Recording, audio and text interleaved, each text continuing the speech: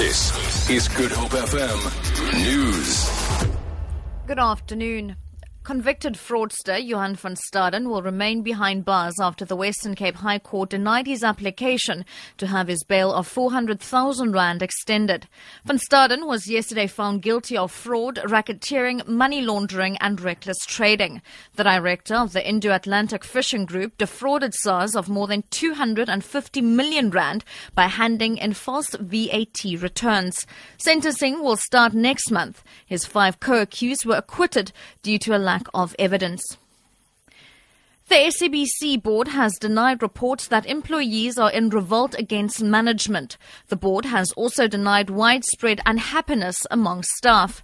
According to some reports, journalists have threatened a news blackout if COO Hlaudi Motseneng did not reverse the suspension of 3 senior reporters. This was followed by yesterday's resignation of acting CEO Jimmy Matthews. Board member Nomvuyo Mklakaza. Anarchy in the SAPC so that we start panicking that colleagues are going to say there's revolt, there's crisis. You go to check us, there'll be 1 or 2 people who will descend, they'll be taken to DC. It's an internal matter of employer and employee. It's not the first time, it's not going to be the last time.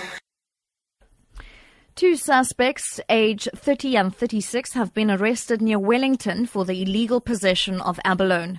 Hawks spokesperson Lloyd Ramova says after receiving a tip-off, members of the Hawks Priority Crime Unit, SAPS Crime Intelligence and the Department of Fisheries found 15 kilograms of dried abalone on a farm in the area. The pair are to appear in the Paarl Magistrates Court tomorrow. In a separate matter, in the Blue Downs Magistrates Court, 2 suspects were successfully prosecuted for a 2015 Mfuleni case of illegal possession of dried abalone. Warren Mitchell was given a 2-year sentence with the option of a fine, while Marius Engelbrecht was handed a 4-year sentence, suspended for 5 years for possession of an unlicensed firearm. The Perishable Products Exports Control Board says the impact of Britain's decision to leave the European Union is still vague and uncertain.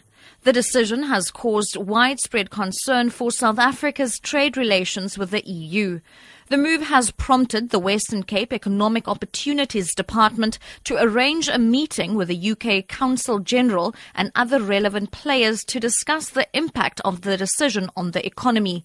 CEO of the Control Board, Lucian Janssen, says it's too soon to tell. We haven't had the situation before. We haven't dealt with it. Neither has the EU.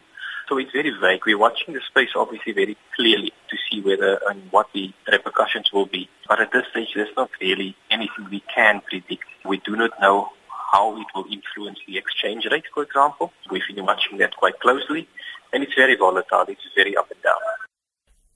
Then on the currencies market, the rand is trading at 15 rand 13 to the US dollar, 20 rand 24 to pound sterling, and 16 rand 74 to the euro. Gold is trading at $1,312 an ounce, and the price of Brent crude oil is at $48.42 a barrel. For Grip FM News, I'm Shellen Barnes.